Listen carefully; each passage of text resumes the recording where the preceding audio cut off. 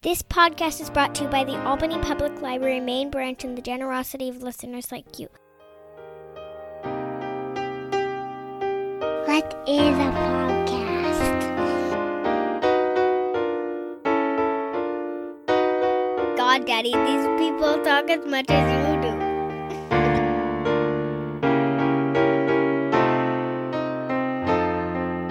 Razib Khan's unsupervised learning. Hey, everybody. I'm here with a repeat guest for some of you, Dr. Richard Hanania. And, if you don't know about Richard, you are not paying close attention. Since the last time I talked to him, which was like 6 months ago, I would say I talk to Richard fairly frequently. Just he gives me a different heterodox perspective. He's always funny, and interesting, whether you agree with him or disagree with him. But he's kind of blown up. A lot has happened. He said a lot of things and gotten a lot of reaction. And so I'm excited to talk to him about Israel, Palestine, American culture, and whatnot, politics. Richard, can you introduce yourself? Sure. I'm Richard Hanania. I'm the president of the Center for the Study of Partisanship and Ideology, a new think tank doing a lot of interesting work.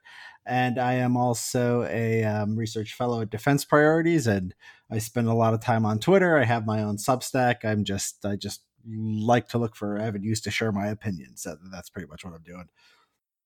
Yeah, I mean, in some ways, you almost do provocation arbitrage.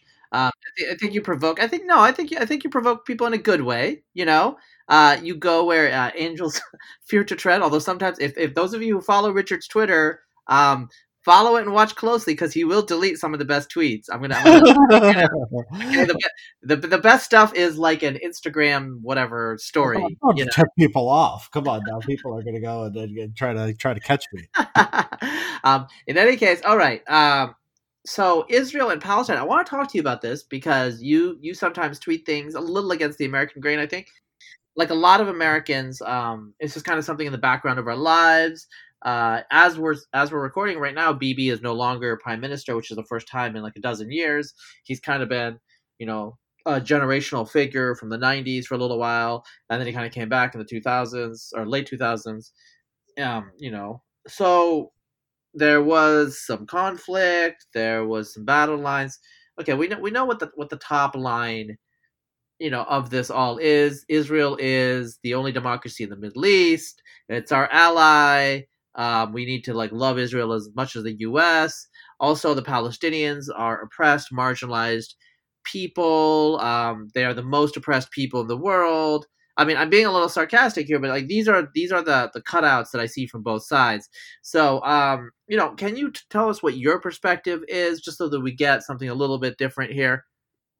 Yeah, I mean, so my main area of focus and expertise is in international relations, and I'm a Palestinian. So you might think I, have strong opinions on the Israeli-Palestinian conflict. I really don't. I mean, I think that, what the people on the Israeli side will say is that the Palestinians don't want to or don't have the capacity to make peace. What the Palestinians will say is that Israel is occupying their land and kick them off their land and is engaging in a form of ethnic cleansing in certain areas in East Jerusalem. And both of them are, both of those perspectives are pretty much right.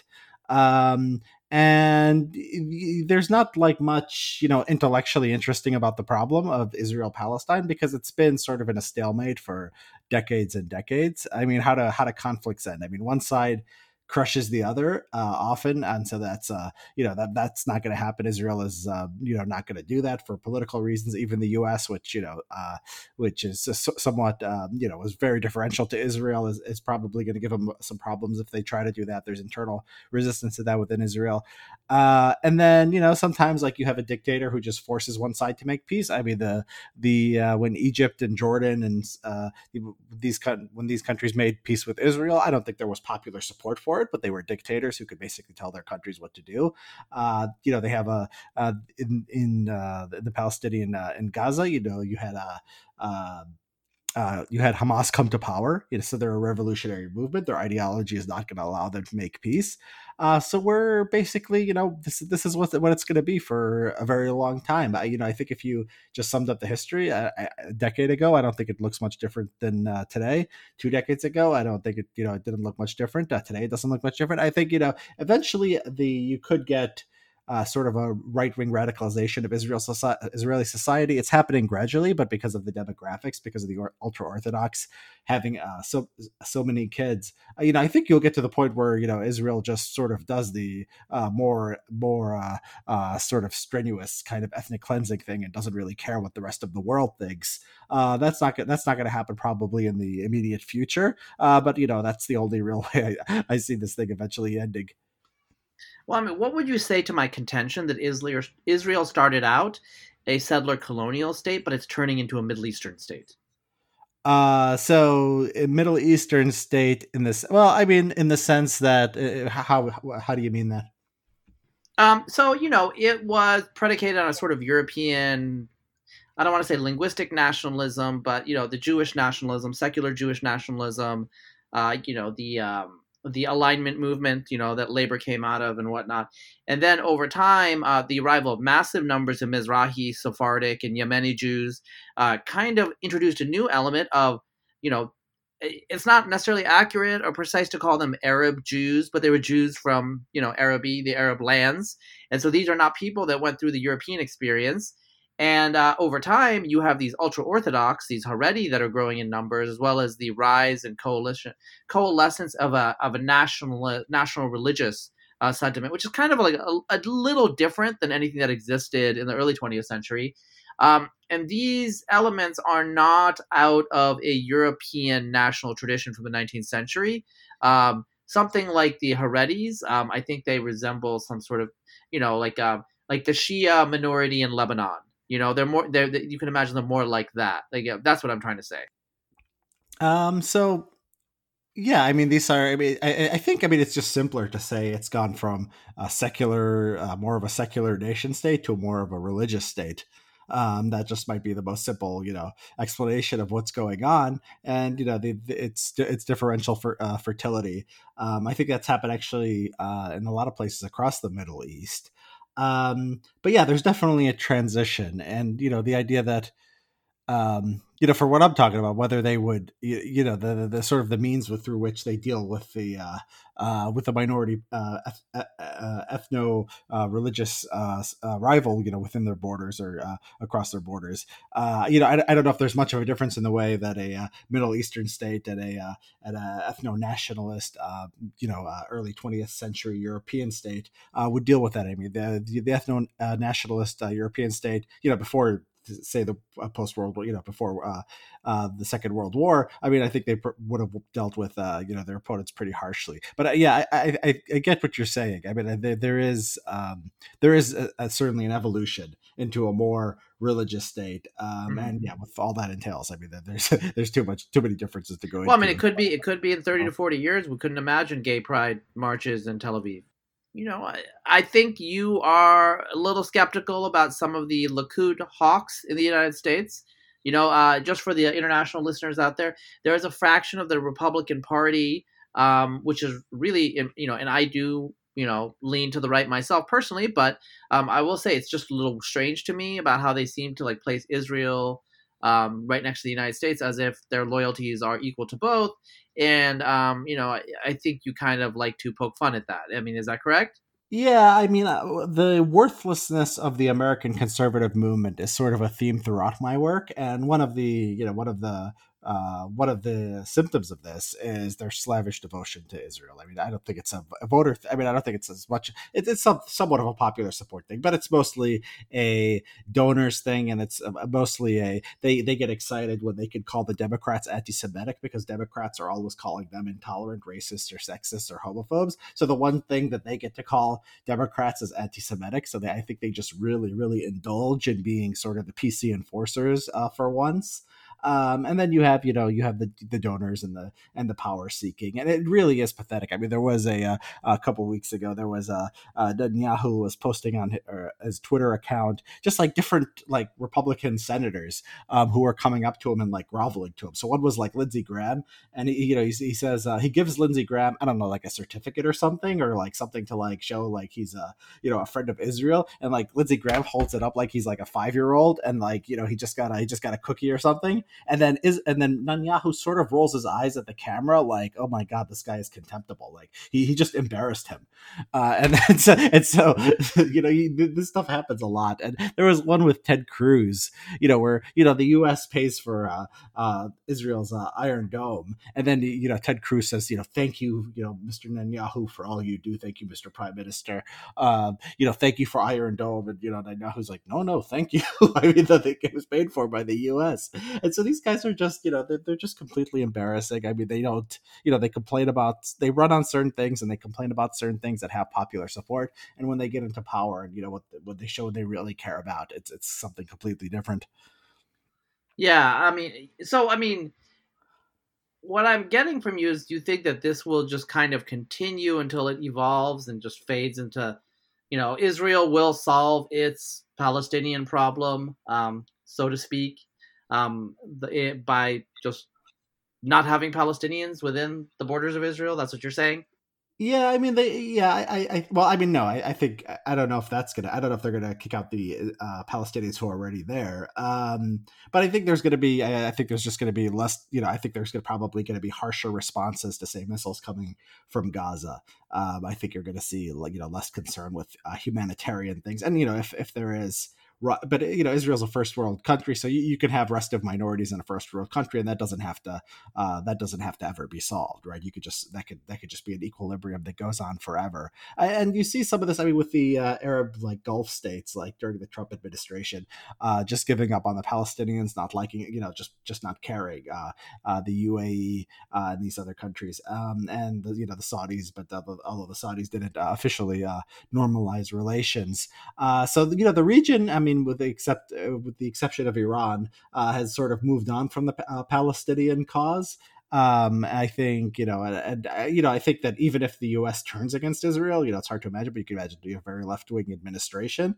What could the U.S. do? I mean, the U.S. gives a lot of aid, but the aid is not decisive, right? They don't need the U.S. aid to put down the Palestinians or to defend their national security. So yeah, I think this is probably going to continue for a few decades. I think Israeli society will continue moving to the right. There'll probably be harsher measures against the Palestinians, and I don't, if we talk in 10 years about this, I don't know if it'll be much different.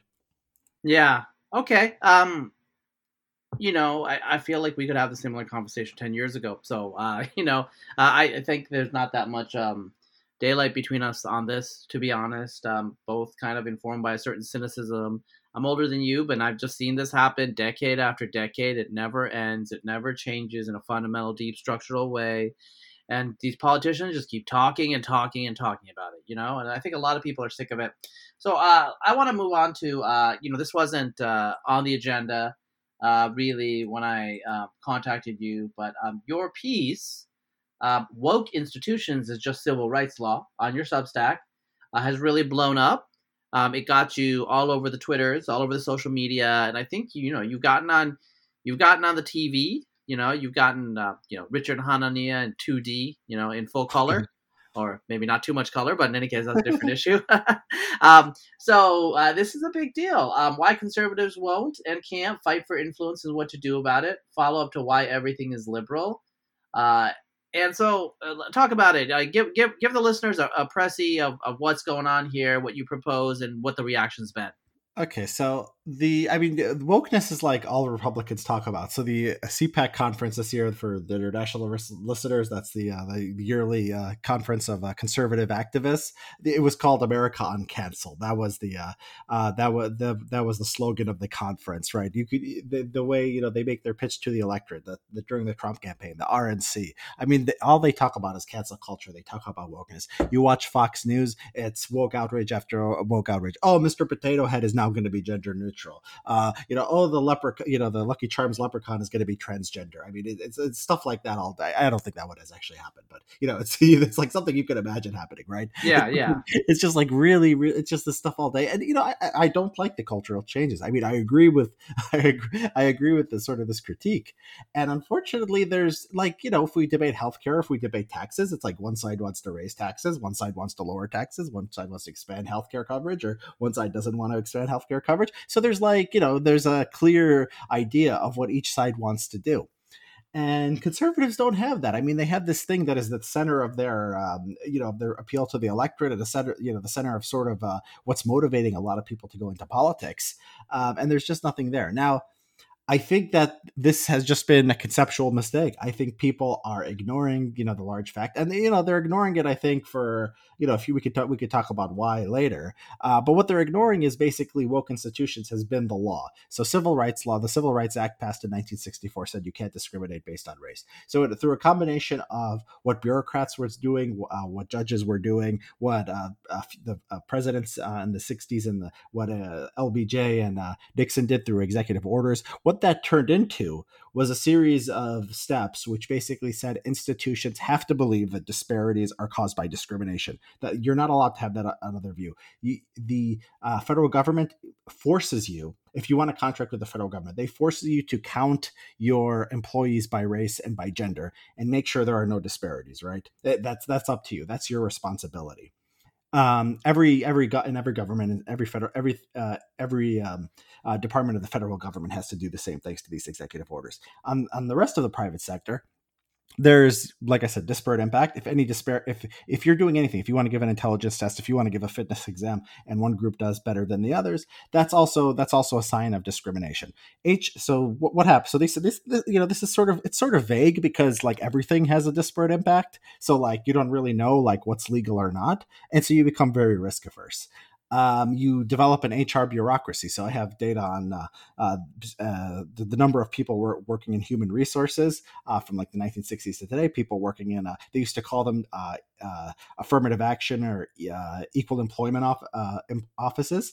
They had these in corporations. Now, there'll be diversity, inclusion, equity. These things take off in the 1960s. Why do they take off? Because people need to keep up with the law. They need to have a defense if they ever go and they're being sued, right? And so and the EEOC, which is the arm of the government that's enforcing this stuff, gets some really, really big settlements, right? It goes after some corporations, right? It gets huge settlements. It sends a message to the rest of industry, and there's also a concept of hostile work environment, which basically says, if somebody finds something offensive, that can be part of a pattern that can establish culpability for a lawsuit. So what is wokeness? Wokeness is just the idea that disparities are caused by discrimination. We don't care about all disparities, right? We care about whites doing better than some other group. We care about men doing better than women, but disparities where women do better than men, no one cares about. So it's the restriction on speech that's also part of wokeness, and the full-time bureaucracy, I think, is also key to wokeness. You see these protests on college campuses, and they'll often, one of their demands will be like hire 5 new diversity trainers. I mean, it really is. I mean, it's a really, really strange movement. They just want to sort of talk to you about your thought crimes forever. And this is all either law or it's traceable to law. If a look, I put it like this: if you take like an article from, say, City Journal, or maybe the more edgy stuff even from National Review, and on race and gender, you see some kind of article like that, and like a CEO just expressed the views in that article, that's borderline illegal, right? So conservatism is basically sort of illegal in institutions. I mean, it's iffy, and there's a lot depends on the interpretation of the regulator and the judge, but businesses and institutions tend to be risk averse. And so what happens is what you end up with is basically every institution looks like, what we see today. They're all woke. There's no risk in being woke. I mean, there is, you could alienate customers, but there's no legal risk, right, from doing that. And there's no way to be basically a conservative institution without painting a huge target on your back. So I was sort of frustrated how directly related this stuff is to policy and how little people seem to realize that. And I mean, the reaction, I mean, it's the libertarians love it. People are always like, oh, we are the new right, and libertarians are just weak and they refuse to do anything about, wokeness. But no, the libertarian, I mean, this lined up perfectly with what libertarians believe, because they think government is bad, and they don't like anti-discrimination laws. And so Brian Kaplan, said it was like, like the best article I'd ever written. And, people like that really liked it. Reason Magazine, I think liked it. And then or Reason Magazine might have liked the one or two of the articles before that. And then like the people on the populist right liked it too. Like the American Mind reprinted the article. And some liberals had like tepid criticism. I think Iglesias said, if this is he said this could be like a new fusionism between the the basis of a new. He said, I'm hearing so much, praise for this from libertarians. This could be the basis of like a return to fusionism with the anti-PC right and the libertarians coming together. And then some people said, that some people had tepid criticism. Some people said, oh, it's just Jim Crow. These were the stupider, among the stupider commentators. But yeah, I mean, I think I think taking this healthy energy of like not liking what's going on, and turning it into something positive that you could actually do about it. I think that's something we should encourage. And if you think there's nothing you could do about it, just stop talking about it. Don't have a political party focused on it. Yeah, I mean, it's interesting to me, as we are recording right now. I'm hearing that like I saw a friend, an old friend that I've known for many years, wonder why CRT is being talked of so much. It's in a weird academic thing, and this friend doesn't have children, and he never plans to have children. And I just kind of basically said, well, it's affected our family, and I'm not going to give personal examples because my children have their privacy, and so I'm not going to just say what happened to them and what happened to our family. But it's affecting us. It's not, they're not reading Kimberly Crenshaw or whatever. I don't know, all these different things. I don't care what these things are.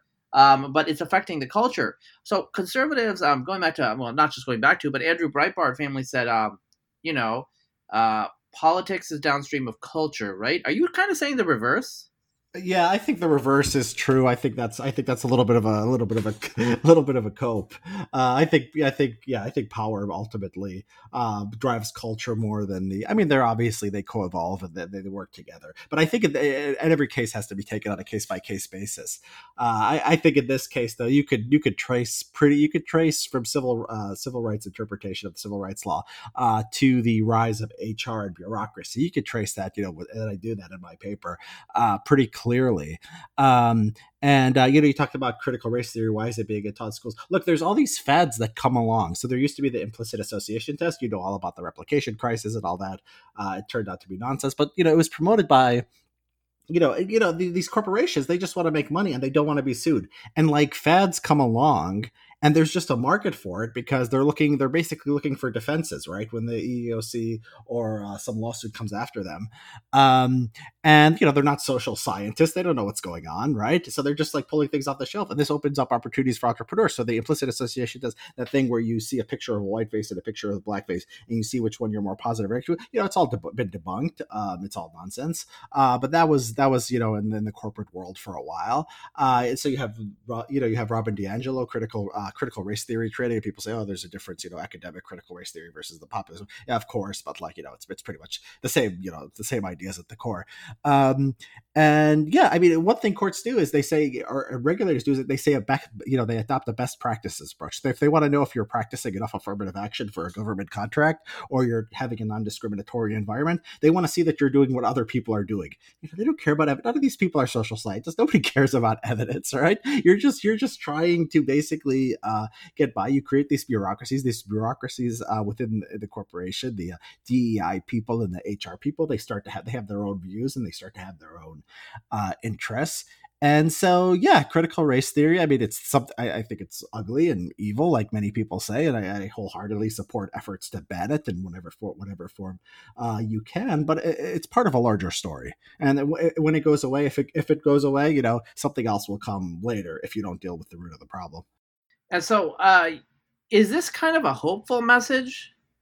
Yeah, I think so. Look, it's executive orders. You could get rid of affirmative action in the federal government.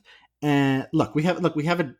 Nobody's tried it. This is the thing. It's like there is a path, and Republicans have been talking about democratizing Iraq and taxes and guns, for years. And you know what? The things that they've talked about and the things they've actually cared about, they've went to bat for. Tax cuts, their precious wars, and a lot of the stuff's been, and the gun laws. Sometimes something will have 90% support, some kind of gun control measure, and it won't get passed just because the Republicans have political power and they're so so united on this issue. So yes, I think I have hope that politics can do something. It hasn't been tried in this area, and there's a it's indirect. I'm trying to get a culture through law, and it didn't happen overnight. Where these broad interpretations of civil rights law led to sort of where we are today. It led it was decades, and there was society had to sort of evolve in a certain direction. So it wouldn't change the culture overnight. You'll still have your Mr. Potato Head and Dr. Seuss stories for a while, no matter what. But you take the sort of the boot off the neck of institutions. You create fewer opportunities for the civil rights commissars, and hopefully you just hope for in a few decades good things happen. Okay. That's pretty positive. I mean, depending on what your political orientation is, I know some of the listeners, they might be alarmed by this. They might love critical race theory. I don't know, So, but it's definitely like resetting the terms of the debate. I do think a lot of conservatives, to be frank, myself, we've been pretty pessimistic and bearish, and this is kind of like, okay, we might be able to do something about this. Yeah, I'm bearish. Like, it's like they have to listen to me, and then they have to win this political fight, and then they have to like wait and hope it evolves in a way that it works, right? But at least there's a path. That's all I'll say. It's a lot. Yeah. And so I want to ask you about your United States. United States year 2040, United States year 2099. Like, do you have any thoughts on what you think the most likely outcome of the various demographic and cultural forces are going to be in this country? 2099, I wouldn't trust anybody who tried to forecast that far into the future. 2040, I guess, is not that far. I think, I think I think there's deep structural things what's going on with American politics. I think that we're a rich society, we're a highly divided society. And we are divided by that there's an established conservative media, there's established liberal media. And I think and people tend to think, people see like instability. So this is what we talked about before, me versus like Peter Churchin. And Peter Churchin said, we're more likely than not going to have a civil war. And I said no. And I think, it's been like a year since we've had that debate. And I think I'm clearly, I think it's looking more like I was right. And I think that I'm going to continue to be right on that. I think the system is stable. I mean, I think when you have people fighting over, sort of symbolic things, and you have these institutions. I mean, and the institutions are strong. I mean, they're strong in the sense they preserve themselves.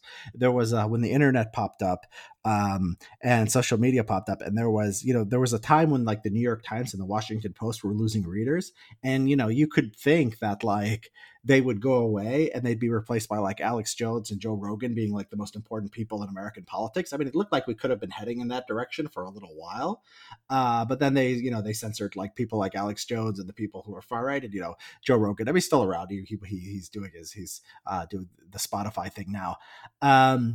But basically, they adjusted, the power adjusted. So the New York Times and Washington Post have more readers now than ever. They were losing influence for a while. Now it's just going through the roof. And part of it was they basically, they leaned on, they and their and politicians leaned on Silicon Valley, the tech companies, to sort of rework their algorithms, right? So you wouldn't find the so-called dangerous stuff at the top of it, and they started deciding what was credible news, what was not credible news, and they started gaming the system in their favor. So I think the lesson of that. So like there was a point where I think if you kept like the Google algorithm what it was in like 2012, or and YouTube, what it was around that time. I don't know if YouTube was big in 2012, but I think if you kept like the pre 2015 internet and just sort of let things develop, you could have had some radical things happen. But they, power adjusted, and it's still the biggest, the biggest, the biggest influencers are still New York Times, CNN, the Republican Party, the Democratic Party, the establishment, which is mostly the same people, or the same kind of people. And so I don't think we're in a situation where we're going to see radical change in the next 10, 20 years. I mean, I think that's the greatest extent possible. We're going to be, I think America's going to, the system is pretty stable. I think that the rise of China is going to, potentially have a psychological impact. It's the the projections are it'll have 2 or 3 times the economy of the U.S. by say like 2050. I think that a lot of people are looking for reasons to think China's going to collapse or fall, or this used to be the idea that they would democratize. That's going away. The people used to believe they would collapse. I mean, I think that's becoming less credible, despite Gordon Chang still, being on TV, promoting his book. I think if they get their birth rates up, and it looks like they're going to start like actually making that a huge priority, I think it could be quite shocking to the United States, because like the last like cope they have of like American, maintaining its edge. And even with the demographic projections, China's still going to be a bigger economy. But the idea that it's going to have sort of long term unable to keep up, while U.S. has this immigration system that lets people in. Some people are pessimistic about that, but I think the mainstream view is okay. So the demographics are being replenished. I think if China gets the birth rate up, I think it's going to be, people are going to look at, they're going to say, this is, we've lost our spot. And I don't know, like how, and you could imagine like a showdown over Taiwan or something. And, the idea that China's going to have twice the economy of the U.S. and the U.S. is going to be able to like, beat it in a war in its own backyard. I think that's very naive. I think that's, and I think would be crazy to try. I think we'd be crazy to, go to war over Taiwan or something. So you could imagine some showdown where the U.S. Backs down and there's something that happens. But then like, I think back to like Hong Kong, and like, how people were like all on Twitter and like were like I stand with Hong Kong, and they just crushed the democracy movement, right? I mean, they just and now we don't remember Hong Kong. And so Taiwan could be the same thing. Maybe we're just so in our bubble. Nothing can psychologically sort of burst. I think everything gets wrapped up in the same narrative, and we still sort of think America's the best, but we also think like the other side is either Nazis or like woke crazy totalitarians who are destroying the country. But there's still this idea that like still America's better than everyone else in the world. And yeah, I think there's going to be more of that in the future. Well, so you have a piece. You're talking about China. You have a piece. Why most China analysis is just cope. I do have to say, Richard, your Substack. You're good with the titles. You're good with the topics. Definitely, I can see. People are probably clicking through to read this stuff. I think I pretty much agree with a lot of your points, and I want you to like just summarize it for the listener in a bit. But one question I do have about China is its workforce, its labor force is going down. It has serious issues with its future dependency ratio. I wonder if that's going to be just a major drag on its rise to prominence. I mean, the peak of American power was during the baby boom, arguably. Well, maybe baby boom, and then also maybe the late 1990s, right? I don't know how you measure that. But our demographics were not nearly as concerning, I guess, back then. So, I mean, I know you said that, they want to turn around their birth rate, but I mean, Singapore tried to turn around its birth rate. Now, Singapore is not like an apples to apples comparison. It's a city-state. But, countries that have tried to turn around their birth rate have had a really difficult time. So that's the main issue where I'm just like, these are serious headwinds. Yeah, so I mean, the way we talk about the birth rate issue, I mean, I don't know if you remember, like 5-10 years ago, people were saying similar things about Russia. A lot of countries have low birth rates when they, developing in a developed world. And it's, it's when people don't, when people in America or analysts don't like the country, they make it into a much bigger problems than you might think it should be objectively. So like when you're talking, so it depends on what you're talking about. So if you're talking about China and like relative to Taiwan's demographics are worse. Taiwan's birth rate is lower. Nobody says Taiwan will never be able to defend itself because it has no birth rate, so it's just going to be like half the size, in a few generations. So that's something you have to remember. If you're talking about China relative to a lot of its neighbors, a lot of its neighbors are in the same position or worse. And then as far as whether China, say, has enough power to challenge the U.S. There's also the other point is that it's just still a middle income country. Middle income countries grow faster than higher income countries. So if you just do the projections and you include sort of the demographic information, without any real turnaround in Chinese birth rates, China will still have like twice or three times the economy of the U.S. That's just going to happen unless you get Iglesias's 1 billion Americans. So yeah, it's the country is probably not going to achieve its full potential because it's going to if it gets older, they will there's as far as turning around the birth rate, I think we'll see. The Communist Party of China has really confounded its critics at most points over the last 40 years or so. A lot of people didn't think this growth was possible. I tend to think that it's mostly a cultural thing, the birth rate. So I think if you just have some financial incentives and you don't change the culture, and most democracies can't really change the culture. Singapore's it's not a democracy, but it's something more of an open country. And the Chinese control the internet. They have a pretty advanced surveillance system, and they're highly competent. So we haven't seen this movie before. We haven't seen this tried. And I don't know it'll work or it's not, but I think it's still to be determined. Yeah. Again, I think you're on the right track. What I like to point out to people is that the last time the United States was not the world's largest economy, at least according to Angus Madison, was like about 1870, and then it was China. So it's kind of like we're going back to the way it was, although obviously the world is radically different. History doesn't repeat, it rhymes. Yeah. I do think the psychological shock of not being number one, though, will have an impact on this country in ways that are going to be hard to understand. Yeah, objectively, I think the psychological shock should be like high, even more than you say, because you say, well, 1870, China had the largest economy in the world. It was just because it just had so many people. China was not at the cutting edge of science and technology. Now, if you look at patents per capita, it used to be way behind. It's catching up. It's doing amazingly for a middle income country. And you have things like Huawei, where China is just the leader in 5G. It's a leader in a lot of technologies. So it's not like China was like the most technologically advanced or anywhere near it. It was always the West, right? Was the most advanced for the last few hundred years since the Industrial Revolution. And so, or probably even more as far as, just like per capita living standards. I don't think it just started with the Industrial Revolution. And so, yeah, but so I think, objectively we're moving towards something different. Now, China passed the US in GDP as far as purchasing power parity, right? A while ago, I think 5-10 years ago. And that didn't really have a huge psychological effect. I don't think we talk about or think about China that much. So yeah, why can't it pass us on all measures? And we still sort of just keep, talking about Black Lives Matter and critical race theory. I don't know. People. So PPP is like what PPC is purchasing power parity, right? And it's like cheaper to live in some countries. Blah blah blah. I think. So that's a talking point that people always make.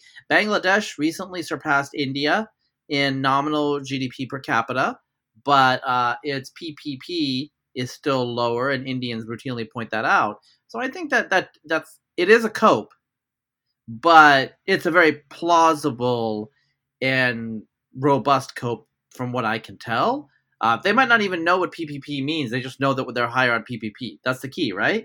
And so I think I think what it's going to impact is not the regular person, because the regular person doesn't keep track of this stuff, but it's going to be on the cover of the Wall Street Journal. It's going to be like a feature in the New York Times when the aggregate GDP nominal gets bigger. Yeah, it'll be a story.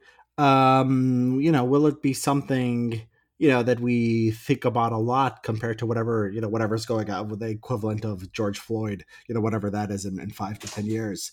So one thing that I'm wondering about is people are wondering, like, what is Richard Hanania's deal? People know that I know you, and I have, you know, there was a period when you were a sub 10,000 Twitter account. I was retweeting you because I thought you were fun and interesting, and now you have your own megaphone, so I don't retweet you as much. But what what is up with the mega contrarianism? Because I don't know what's up with that. People are always asking me like, what is his deal? What is your deal, Richard? I mean, it's what is it? I just say what I think. It's just basically, it's I have a few passions. I mean, I've always cared a lot about American foreign policy. I'm concerned about the sort of the cultural trends we're seeing. I dislike bad arguments, whether they're from people on my side or people on the other side. But yeah, I don't feel a need to have like a political home, right? I mean, I don't think it's like secret what I believe on any particular issue. But I mean, I sound like one of these like gender fluid kids, man. I don't need to put a label on it. It's just like that's that's the way I feel. I think I don't think every domain has to be how you feel about every domain and every sort of policy area has to be correlated with everything else, right? I think the foreign policy. I think the left. I mean, the real left, not like the like Rachel Maddow, like oh my god, we love NATO left. I mean, I think like the like the Jill Stein. I wouldn't go. I mean, I'm not endorsing Jill Stein, but the further left is right on foreign policy.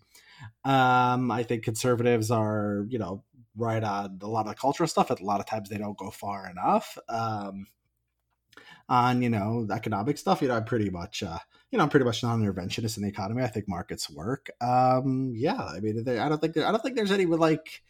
I don't think there's like anything hidden here. It's just people sort of can't put it together and can't put an easy label on it. Yeah, I will say many years ago I used to do this thing where I would routinely retweet or tweet out studies that I was skeptical of. And I did that because I'm curious about things that go against my prior so I can improve my understanding of the world. But people assumed it was an endorsement of the study. And so they would kind of express their anger at me. How could I accept such a study? And I would have to say, so what I'm trying to do is tweet out things that I don't always support because I'm just curious about different ideas and I might be wrong and change my view. And I just stopped doing it because I got sick of explaining that to people. Because they just think whatever you tweet out must be what you believe. Sometimes things are just interesting. Yeah, I agree, and it's sort of like I mean, I'm always interested. A lot of sort of my commentary is, I guess, maybe people can find this interesting or not. It's sort of meta narrative, right? I'm interested in the debate, the debate about the debate, and the way we're framing the debate, right?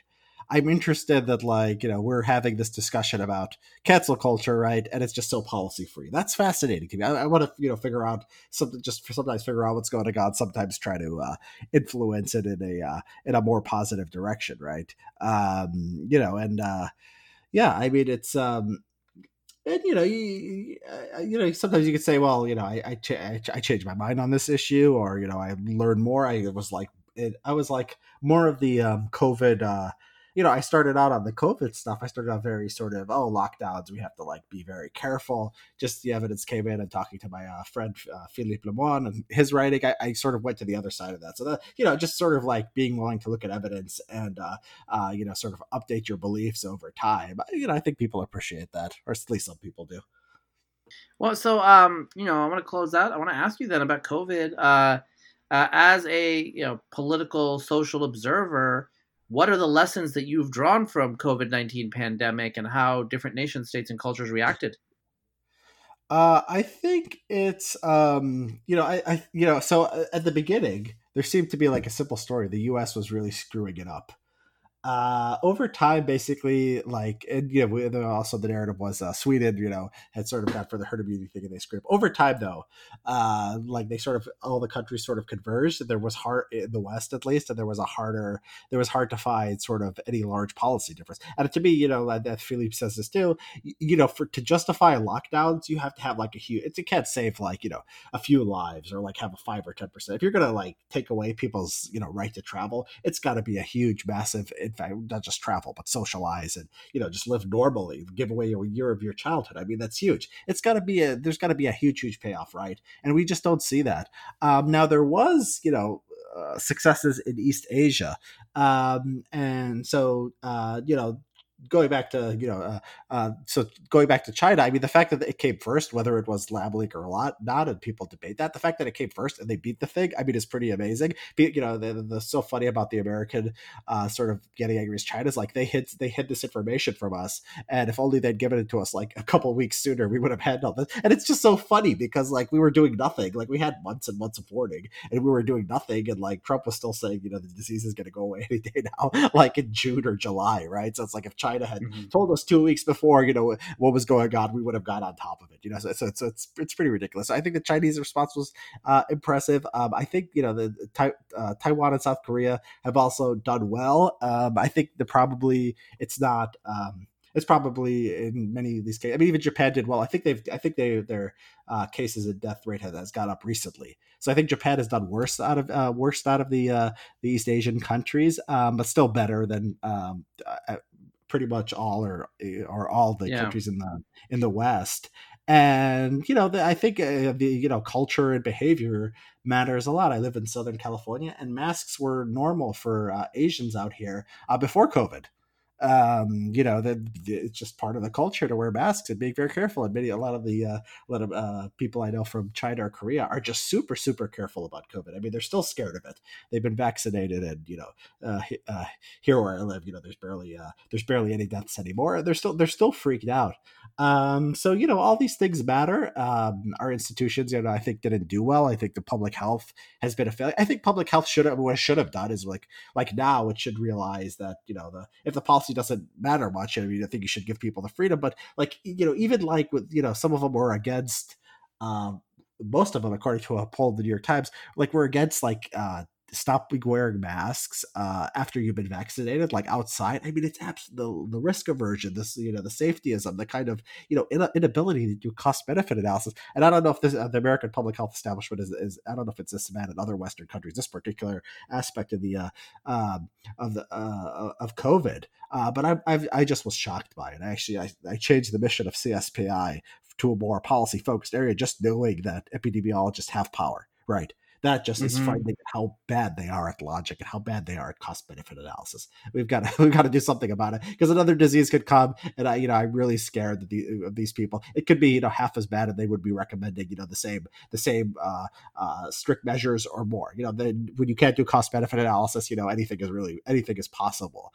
So I think keeping this particular community up. I don't know if there's much that's unique about them. It sort of reminds me, not a lot of people have made this connection, but like to the hysteria about the war on terrorism, like the amount of money and resources we put into stopping terrorism after 9/11, and like not even counting the wars, was just ridiculous. It just was crazy from a cost benefit. Even if you stopped like 4 more 9/11s, there was a book on this by Mueller and Stewart. They just tried to do cost benefit, see if any of the anti-terrorism stuff made sense, and it was just people were just crazy. And it was just like we can't let a single case. We don't care how unpleasant we make air travel. We don't care how hard we make people's lives. We just have to get it down to zero. And so I think it's partly it's just living in a democracy and a sensationalist media. I mean, I think people freak out. I think people develop expertise, but their expertise doesn't make them better thinkers or better do cost benefit analysis. All they can think of is, oh, I'm a terror expert, so all I have to think about is every way we can have terrorism, or I'm a public health person, and I have to think just about how to maximize public health with no consideration of the economic costs or people's happiness or well-being. And this is a serious problem. And so, yeah, I'm against expertise. I'm against like the way our institutions are working right now. And I think, we just have to try to do things better. All right. So I'm going to ask you a last question. I was going to ask you this question, but you have been running this think tank for what, a year now? About, yeah. Not even a year. I think like 9 months or something like that.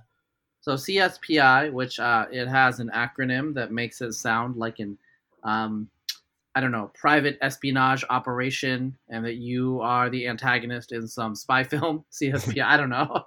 But aside from that, what have you learned then? What have you learned in terms of running an organization like this, having impact, like making a difference?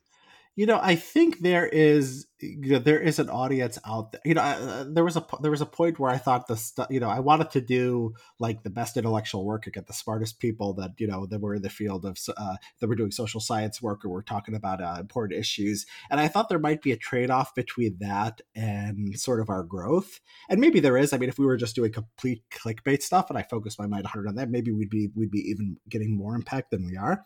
But I did realize that it's made me optimistic that there is an audience out there just for smart smart, data driven analysis of the problems we're facing. So, I mean, the fact that Philippe's article on lockdowns, was in the Wall Street Journal, got to number 1. It was covered everywhere. My stuff on civil rights law, it was covered. I think there is a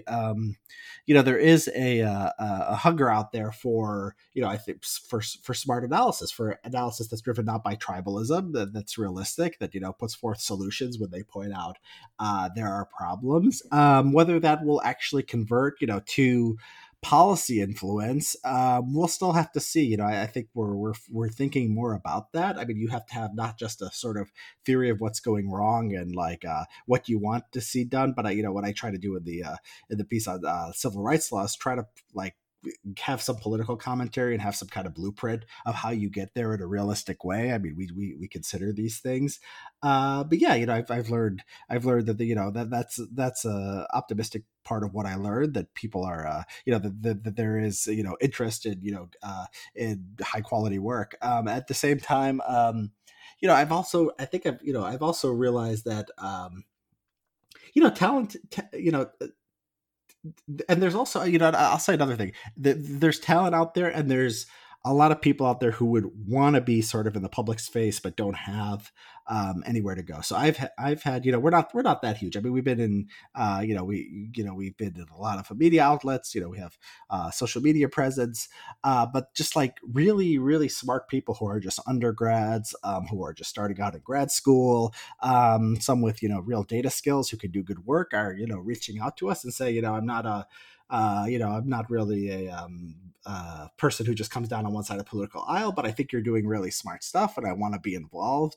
That's inspiring. So I think you can model what you want in the world. I mean, there's tons of people with brains out there. There's tons of people who care about policy, who care about cultural issues, who want to make a difference. If all they see out there is like, partisan bickering or, commentary that's not very intelligent, they're going to be turned off. They're going to go into academia, or they're going to go do something in the private sector, and they're never going to put their, their brains and their work ethic to making the world a better place.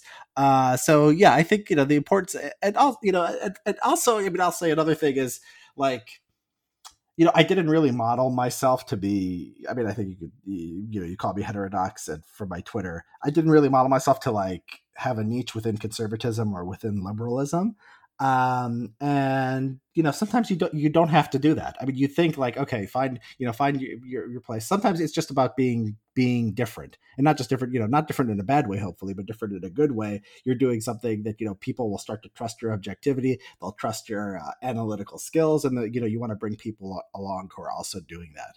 I don't think this market for what I'm doing, smart commentary that doesn't, that's honest and not trying to, just win points for one side or the other. I don't think that market is anywhere near saturated yet. So people want to be involved with CSPI. They want to do their own thing. Please reach out to me. Twitter's probably the easiest. My DMs are open. But yeah, I mean, I think my experience so far has made me optimistic. I'm not always optimistic on social trends and international affairs and the things I comment on, but my experience so far has made me optimistic about the intellectual culture potentially changing, at least. Well, I mean, I think that's a good spot to end on. Richard, I enjoy talking to you. I think if the listeners, they like the stuff that I produce, check out his Substack, check out his Twitter. It's always interesting, whether you agree with it or not. And sometimes I'm just like, what is this guy doing? But it's I find it's informationally dense. And there's a lot of stuff to engage with there. I think, I do have to observe there's a lot of people out there. I know exactly what they're going to say on all the issues they ever talk about. So I don't really pay attention to them. You know, like I have not watched Hannity since the 1990s. You know, yeah, 1997. I watched Hannity and Combs.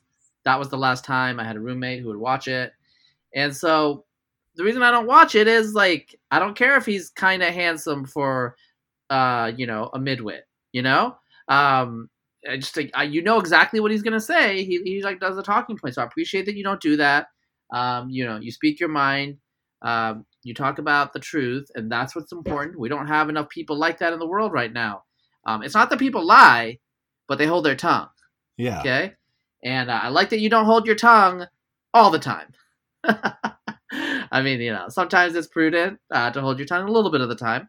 Yeah, But, you know, what I tell people is you want to be brave, but if you like, say you're in a war and you're just like running into machine gun fire, you know, you don't want to do that. You want to be a brave, yeah. Unless you're unless you're Gal Gadot. yeah, so Gal Gadot, you can powerful pull that off. You can pull that off. All right, Richard. It was great talking to you. I will see you online, man. Yeah, I appreciate it, Razib. It was fun. Thanks.